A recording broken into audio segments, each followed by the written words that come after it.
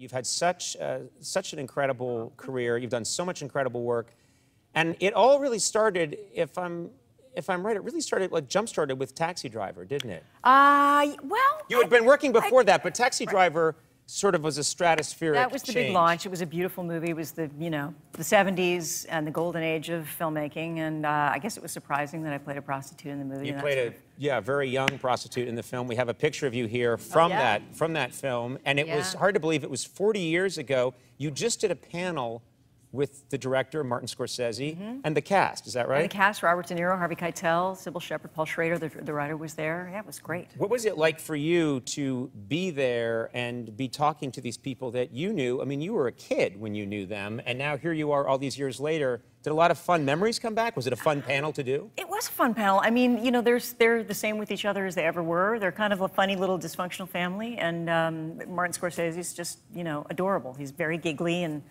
he's sort of like a little cartoon character, and he just, you know, keeps talking really fast, and his eyebrows go really quickly, and he talks quickly, and he gets like animated. He's animated, and he's like, I always think of him as one of those little birds that lands, you know? Yes. It like lands outside your window, it looks around, and it says, I gotta go, and then it takes off. That to me is Martin Scorsese. Yes, and Robert De Niro is sort of the monosyllabic guy. Yeah, still is. Still not much to say. Yeah, huh? and Harvey Keitel's just sort of like the little brother who's always, you know, pulling pranks and saying, look at me. Yeah, and so they've essentially not changed at all. Not changed at all. You know, it's funny, the subject matter at the time was so heavy that you sensed when you were making that film, I read this once, that you thought that maybe De Niro and Scorsese they didn't quite know how to behave around you because you're a kid. They're making this very dark, heavy film that ends up being one of the great seminal films of the 70s. I mean, especially when I had to unzip his fly and things like that. They were a little uncomfortable. They were uncomfortable about that. So how did they handle their discomfort? They just giggled. They just giggled uncontrollably. Mostly Scorsese giggled. He would try to give me a direction, and then he would just burst into laughter.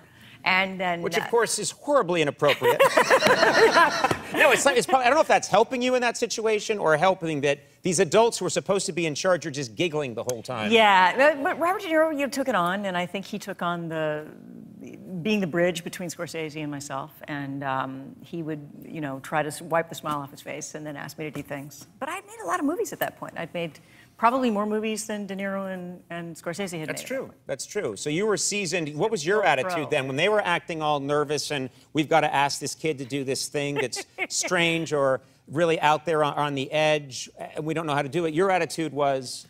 This is my job. I've been doing my whole life. I don't really know why they were, you know, getting all nutty about it. Right.